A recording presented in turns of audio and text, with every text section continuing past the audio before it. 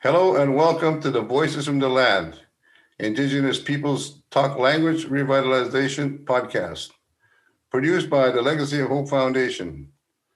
Tansi, I'm your host, Gordon Spence from the Tasqueam Cree Nation in northern Manitoba. I'm also the Indigenous Community Facilitator for the Legacy of Hope Foundation. Today I'm joined by my colleague and co-host, Andrew Bomberry, a Mohawk from the Six Nations of the Grand River Territory. Andrew is a curriculum developer, writer, researcher, and teacher. Welcome. As part of the Legacy of Hope Foundation's mandate and mission, we are working to promote Indigenous language revitalization as a critical step in the healing of generations of survivors and their communities from colonial policies and practices, which robbed Indigenous peoples of their first language. The goal of this project is to help support Indigenous language reclamation through interviews with Indigenous language teaching experts. The target audience for this work are Indigenous language teachers. We hope that by sharing accessible podcasts of interviews with people doing interesting and relevant work on language promotion, we can help facilitate the sharing of knowledge, ideas, and practices that are relevant to the teaching and learning of Indigenous languages. While there are many contexts that are particular to specific nations and dialects within their regions, we are hoping to provide additional tools and a platform that can help with Indigenous language revitalization despite the many differences. Our guest today is Dr. Marilyn Shirt. Marilyn is from the Saddle Lake Cree Nation and is the Dean of Indigenous Languages at Blue Quills College, First Nations College in Alberta. Marilyn's commitment to the revitalization of the Cree language stems from her desire to ensure that her daughter, Niperia, has a Cree language community to return to. Marilyn has worked in adult education for 27 years, 4 years in small business, and 4 years in early childhood development, Cree immersion, before devoting her time to language revitalization for both Cree and Dene. She received her Bachelor of Fine Arts from the University of Calgary, a Master's of Arts in Transpersonal Psychology from John F. Kennedy University, and a doctorate degree in Ininu Pimatisuin Giskentawin Studies from the Blue Quills First Nations College. Hello, Dr. Marilyn Shirt. How are you today? Thank you for joining us. Dansa. Maybe you can just start by talking about what you are doing today, and we'll just kind of take it from there. Okay.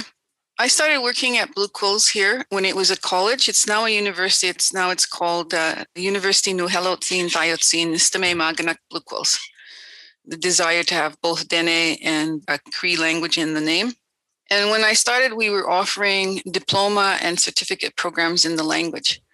Through its life, the university was started off as a high school and then graduated to a college, and now it's a university. But through that whole period, they have always been doing language-related programming. 2 years after I started, I saw the need for a degree program. And the degree program was in part because not a lot of value was given to language learning, or it was hard for individuals who wanted to learn how to speak Cree to find funding to support their language learning. And I had seen in the community that I'm from, Saddle Lake, that the Catholic Church was supporting, I think, 2 priests and a brother, or 3 priests and a brother, and giving them a language instructor and giving them a sabbatical. So basically paying for their livelihood for a year to learn language. But it's not something that was available for our own community members. So the degree was a way of doing that. There was more likelihood that funders would fund a degree program than a certificate or a diploma program. At the time, I think when you're talking about effective models and when you're talking about polysynthetic languages, I think at the time when I started looking at language learning, Cree or Indigenous languages as a polysynthetic language wasn't really looked at. All of the courses, all of the language programs focused on teaching it as though it was an English language, as though it was an isolated language, an isolating language. So not taking into account, how we create words before we create sentences. So in English, you're teaching words and then teaching people how to combine those words into sentences. Whereas for a language like Cree, the words are made up of units of meaning that are put together, and then a word is formed, and then you can put those words into a sentence if that's required. Sometimes all you need is that word for a complete sentence. And oftentimes what happened, I think, for learners is that they got overwhelmed with feeling like they had a whole new set of words to learn for I am walking and you're walking, he or she is walking, we're walking, let's walk. So all of those became, like, I think it felt overwhelming for students to have to, and then not to have to learn that. And then not only was there these different words, but there was also the choice of two options, so you could say it as nipimutan, or you could say it as epimutean. So it broadened the number of words they had to learn just to say, I'm walking, you're walking, those things. So one of the things that we decided to do, and I think we took our cue from Brian Miracle and the work that he was doing with the Mohawks in terms of what he called the root word method.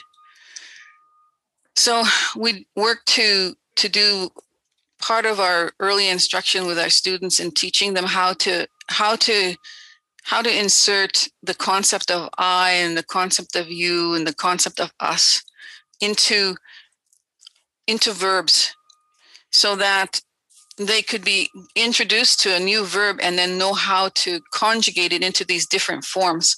So they weren't having to learn them as individual words. I don't know if I'm making sense at this point. I think it might make sense to Indigenous language teachers, our primary audience. The root word method has come up a few times. It's good to hear some more specifics on it, but does seem to be something very relevant for Indigenous languages. Yeah. I think one of the things that we found when we were doing that with our students is the sense of light bulb moments, maybe, or aha, or, like feeling like they could then hear people speaking and not necessarily know what the conversation was about, but could follow some of those pronoun endings. They could say, oh, that person's talking about themselves, or they're talking about somebody. They could start to recognize those bits of meaning within words and within conversations. The other method that we use, and we've had varying degrees of success for my own self, for my own learning, I think it was very successful, and that was the method called LAMP, Language Acquisition Made Practical.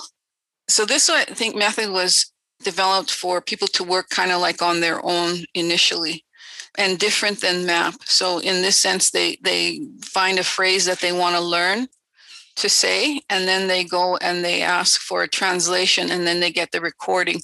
So it's a kind of process, and part of the process, they then write it out how it sounds to them. Eventually, they'd have to go back and then do the proper SRO spelling, but initially it's for their own hearing. And then they practice it initially on their own, and then there was a number of ways you could practice, so that you could listen and then practice, or say it and then listen, or say it at the same time as you're listening. Break it up into chunks so that you're saying each chunk and then gradually putting them together. So there was a number of different listening sorts of exercises to help with the person to remember, to practice verbalizing, to improve their accent and the flow, to have kind of like a natural flow. And then after they've done practicing, they by themselves, they then had to practice with other people. And the recommendation was, if you didn't have anybody to practice with, you just said it to things. You just went out and said it to things, so that the idea is to be able to exercise your ability to speak. So as people know, the person's ability to understand exceeds their ability to speak. And the ability to speak sometimes is harder for people to maintain and to develop those pathways. So that, particularly coupled with looking at the word and how the word is structured, was useful for me. So We then, at the institution, wanted to go towards a deeper look at the morphology, and we have not yet had the time to develop a way of doing it that we're satisfied with. We're still kind of like exploring the whole thing. We teach morphology. So we take words that the students might be interested in or that they've been utilizing, and then look at how that word has been formed. So what is the root? So you have in a word like bimute, you have, bim, which is about movement, and ute, which is about walking. And then showing them how they're made and showing them how that root bim is in a lot of other words, like all of the movement words like bimtime, bimeha, or in some concept words like bimatsuin, so they get to see those units of meaning in other words. And then I think it helps to build their understanding of words that they hear. It helps build, I think it creates an excitement for them because they can start to see maybe how like we're thinking, how the Cree mind is working. Is there any questions that you have right now? Really enjoying the unpacking of the examples. Please continue if you have more to say on it. Yeah, so we haven't arrived at a place where we have utilized the method as the Mohawks have. I think people talk about that root word method because Brian, with some individuals, have done some tremendous amount of language learning, where people have demonstrated such a stride within a year or 2 year period of having a handle on the language. And so that's kind of like what we desire for ourselves. And so I feel in part that whole morphology and how we put those morphemes together is part of that puzzle for us. With fluent speakers, a fluent speaker may arrive at a word that they need that hasn't ever been used before, and they will create it because of their own understanding of how those morphemes are put together. And they might not necessarily have a conscious awareness of how they're put together, but they have an unconscious awareness of how they're constructing those words because they're doing it all the time. And that's why I think that you have, a variety of ways of saying, things for a same object. Why people, when they're translating a new word, why you have various different kinds of examples depending on the place where people are coming from, so different words for TV, depending on who's doing the translation. Yeah. I'm just listening to and trying to understand the root word method. And I was thinking to myself the other night and trying to figure this out. And I think I'm just beginning to understand what it really means. Like when you say, the root word for, let's say store, okay?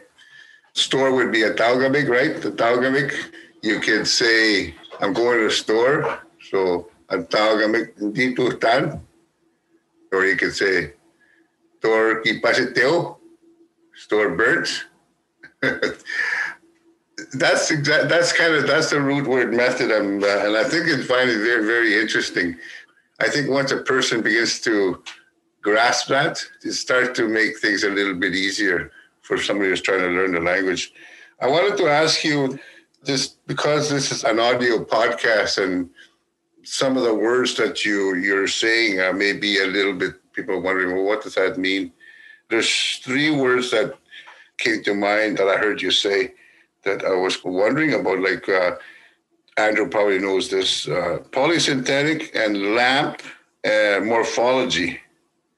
Can you explain what those mean? Isolating means that a word has only one morpheme. So you have like sit, and it's only got one morpheme. And Vietnamese is like that. There's only one morpheme to each word. English is not as isolating as Vietnamese because it has incorporated other languages like, let's say, Greek or Roman. So you have a word like dinosaur with 2 units of meaning dino and saur, or you have undo, which has 2 units of meaning un and do. Then you have a polysynthetic language that has a lot of morphemes together. They can't stand alone. Like bim means nothing until you attach it to another morpheme, and then it has meaning, right? So you have a word like nipimutan, so ne, bim, ute, and then the final that I always associate and the ending together. So it has kind of like 3 morphemes. And none of those morphemes can exist outside of that word.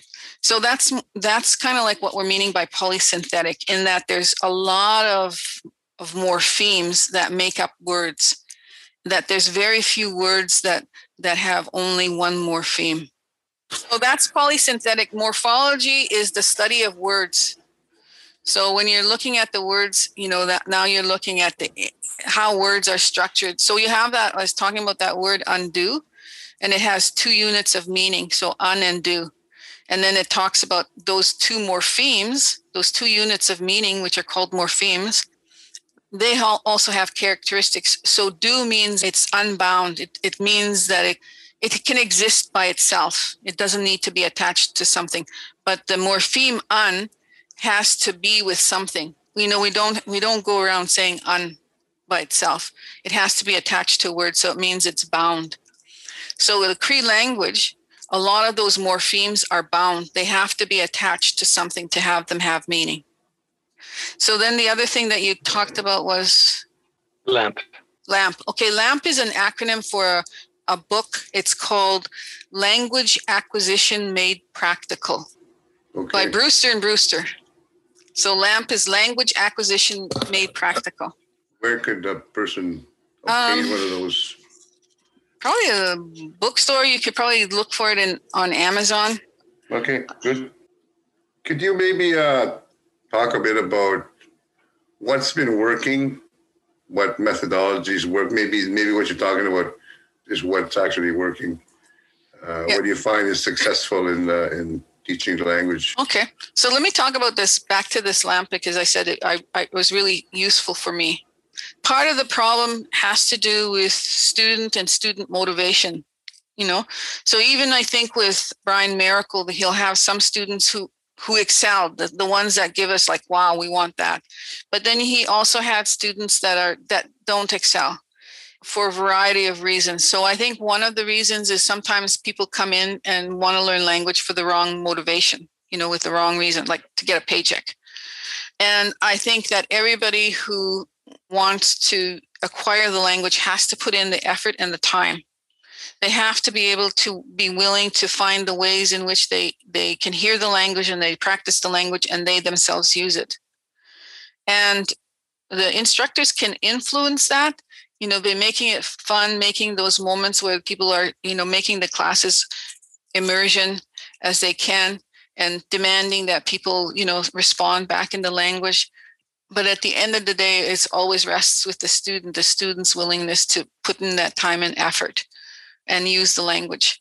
So that's part of it. The other part of it is finding ways to make the language relevant and useful to the student. And I think that sometimes can be difficult. Like, what is it in that person's life or living that is useful for them to learn it?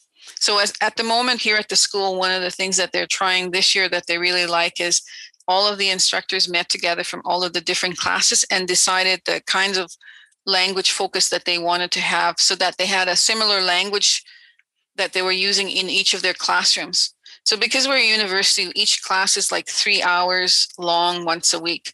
So we were wanting to expose them to as much language as we have, but we wanted the language to be consistent throughout, so that the student would have enough exposure to that language, and they're not always constantly learning something different and new in each class. So I think that they felt like they were working more as a collective. So rather than each class existing on its own, they were working as a collective, and they decided the kinds of terminology that they were going to be exposing the students throughout the term. And they found that worked really well for them. So in the first year that we're working, we're just focusing on the students doing all of their communication and all of their writing in syllabics. So that the first year is focused on them utilizing syllabics as a means of improving their ability to pronounce Cree words. So they're not having to be burdened with having to use English in the English pronunciation of English sounds.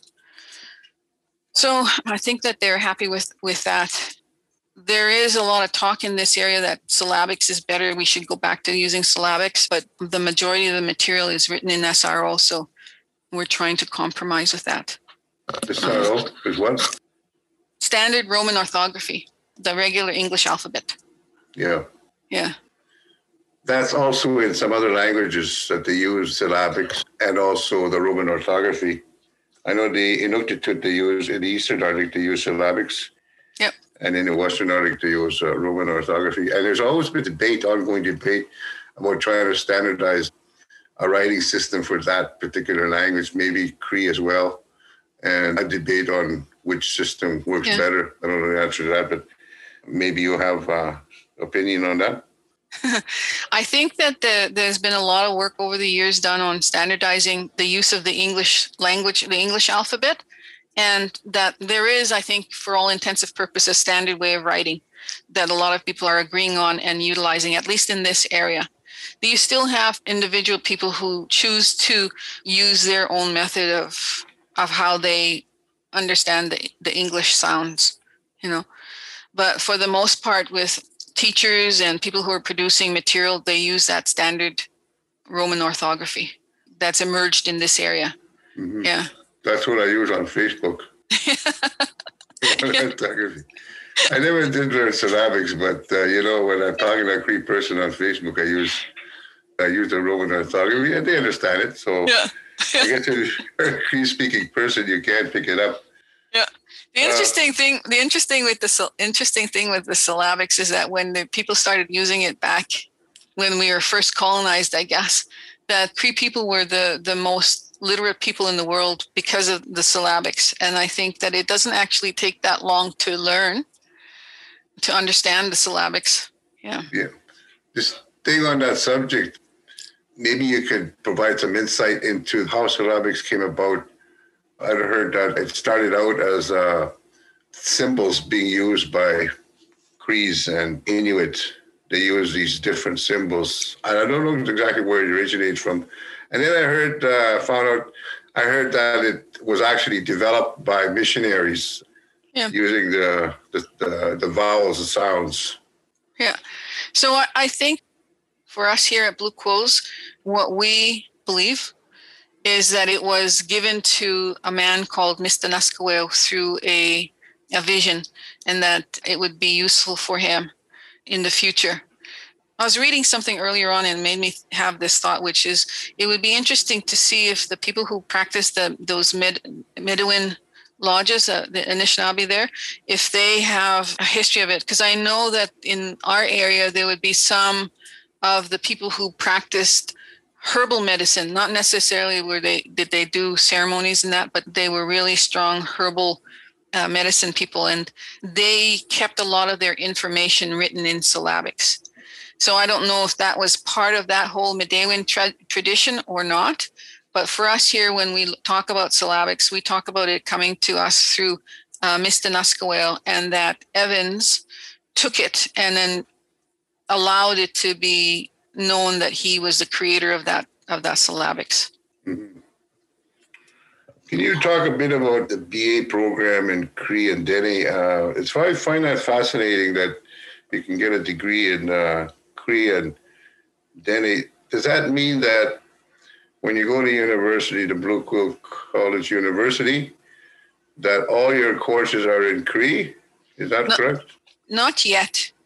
So the program arose out of our need in our communities for language learners. So in our communities, we are owned by 7 nations, and the majority of them have less 20% of people who are still fluent speakers, and the majority of them are all older. So there's a need for new speakers. So that was the reason why the program emerged, was the need for new speakers and the need to find a way for those new speakers to be able to devote their time to learning a language, to learning Cree, without having to worry about how they're going to feed themselves, how they're going to feed their family, those kinds of things, how they're going to house themselves, those kinds of issues. Because I think that language learning can be hard, and it is generally the thing that you put on the back burner if you have to provide for yourself and your family, if you're looking for a job. People say, oh yeah, I take a language class, in the evenings, but how many people want to do that if they're working full time and they're tired and they have kids and families? It becomes something that they think, oh, well, not right now, So that was the purpose for that degree. At that time when we started it, we had a fellow named Wayne Jackson, who you might want to interview as well. He was working for us and he was a teacher. And he said, we really need to be focusing on creating teachers and training teachers, partly because the people that were coming to the program were fluent speakers. So we then shifted some of the courses that we were doing towards things like, lesson planning and second language learning methodology, so that people would be able to practice that, would be able to leave here and then go and work in a school if they wanted to. We have since worked with the U of A to partner with their Aboriginal teachers education program, so that the people who take our courses can then take it as a block and apply it to enter into an ATEP program with the U of A and get a teaching degree after that. And that was always the original intention, was to have it kind of like as a 5-year dual degree. The Dene program we just started recently, and we just ran 1 year of it. And part of the problem, I think, was we didn't have a driver internally. And then we also were having trouble with getting enough students from the Cold Lake area. So this year we're going to, I think, expand it so that it's a broader range of people and not just specifically to one community. How many communities are Dene in Alberta? Oh, shoot. In Alberta, I don't really know. That's where your college is, right? In Edmonton? No, our university is in the town of St. Paul. So we're situated in kind of like in the middle of the 7 communities I talked about. So Frog Lake, Cahiwin, Cold Lake, Beaver Lake, Heart Lake, Goodfish, and Sad Lake. So it's close to the Saskatchewan border. We're about, an hour and a half maybe from there. We're about an hour and a half from Edmonton. Okay. Yeah. So the Dene communities in our 7 communities, Heart Lake used to be a Dene community, but there's not any Dene speakers there, and there's not any Cree speakers there. And Cold Lake is a mixed community of Cree and Dene as well. So, and I don't know what the percentage is, like how much Cree and how much Dene. So. What's the Dene language, situation? Are more or less people speaking Dene? In Cold Lake, there's probably less people speaking Dene. They're in a similar situation as we are, the Crees in this area. But in northern Saskatchewan and some of the communities, there's still quite a large population that are speaking Dene. I don't know that they are, I don't know what their funding situation is, like whether or not there's a lot of resources that are given to Dene, or whether the Dene have asked for a lot of resourcing to create programs or resources. And that might change. I think that there's a growing interest and so that might change. They have dialectical issues as well, so you have the Dene Susline, and then you have the Dene Za and the Dene Za. And one of those might be in the northwestern part of Alberta. And then you have Sutina, which is another dialect. That's in southern Alberta, right? Yeah, that's in Calgary. Yeah. Yeah, I found that fascinating that a Dene group would end up in that area. Yeah. Surrounded by, the Blackfoots. Yeah. Yeah, I don't know how that happened, but I do know also that, like Dene Susline, they're quite related to the language-wise and understandable to the Navajo and the Apache. Right. So that's amazing. Yeah. It's quite a big, I always thought, Algonquin was quite big, but the Dene language is quite large as well. The Dene language family is quite large. Yeah. Going from, I don't know how far into Manitoba, whether it's in Ontario, but into Alberta, then up into the territories, and then down in BC, Yeah. Goes as far as, I don't think there's any Dene in Ontario. I think it goes as far as Churchill area. There was that Saisi Dene. They were the ones that were tragically relocated to Churchill and had a devastating experience there. Wow.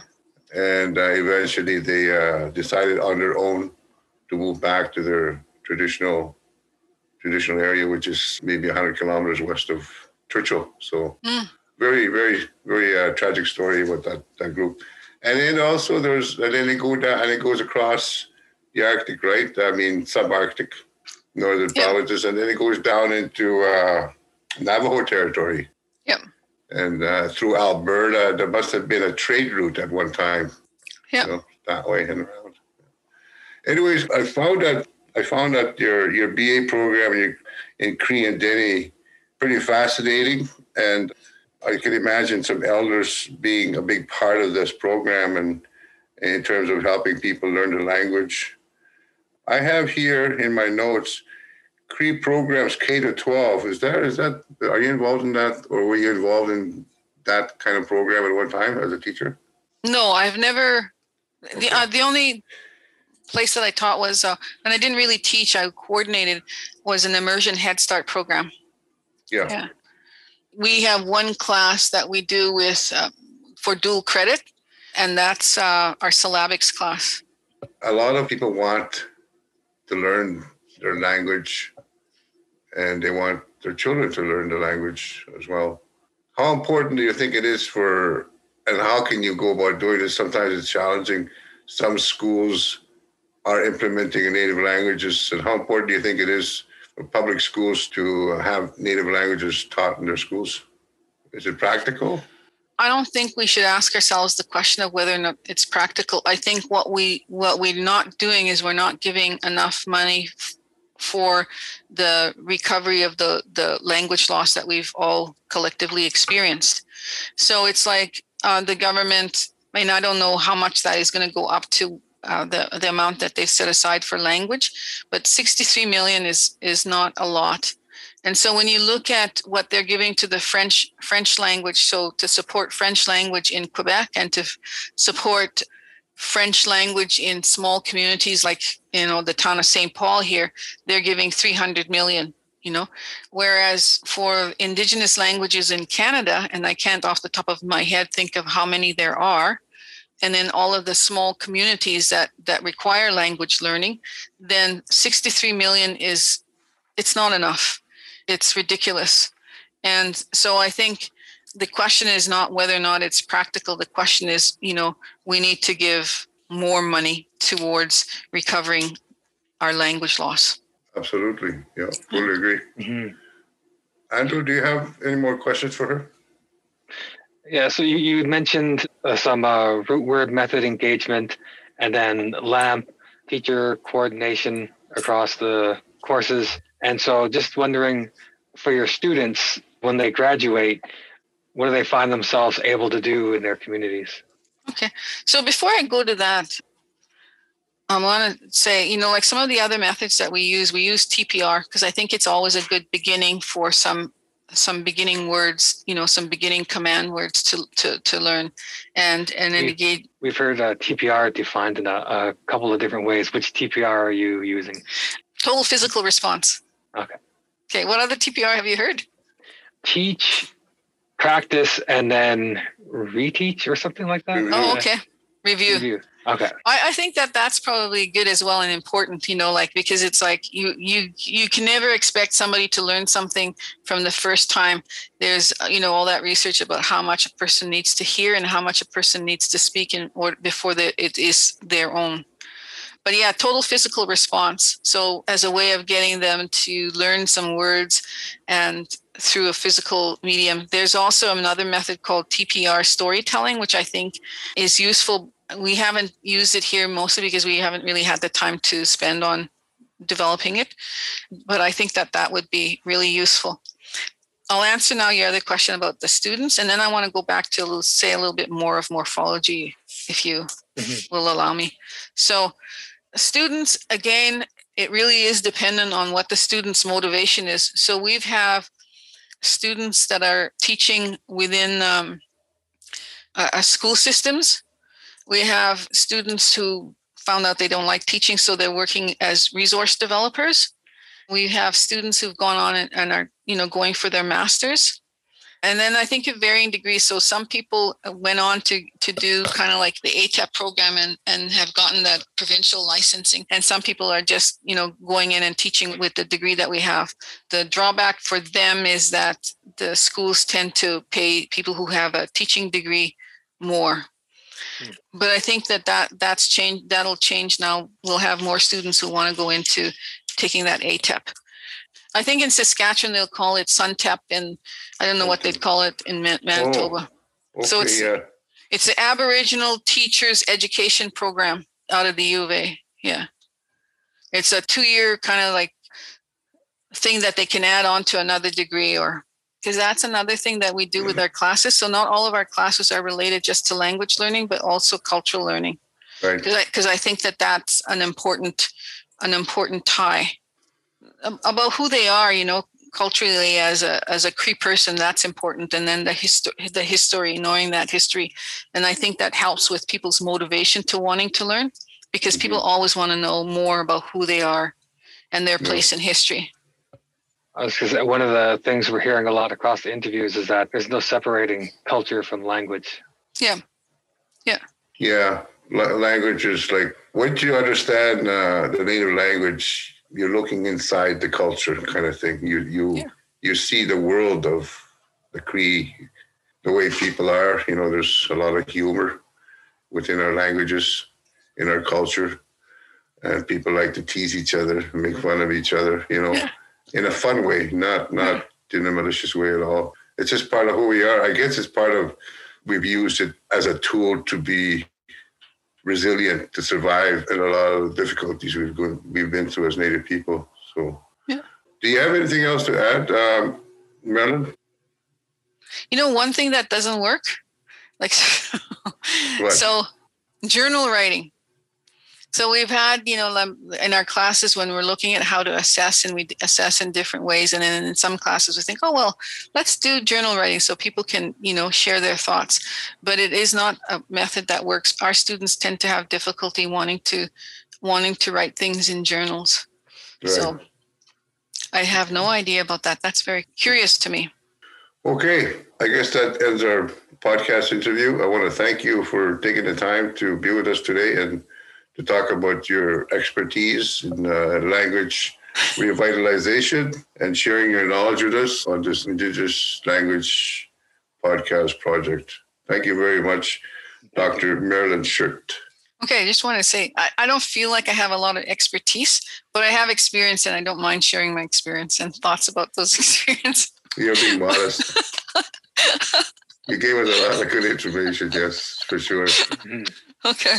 Thank you. Thank you very much. Thanks very much. Thank you. Okay, bye-bye. Take care. Bye.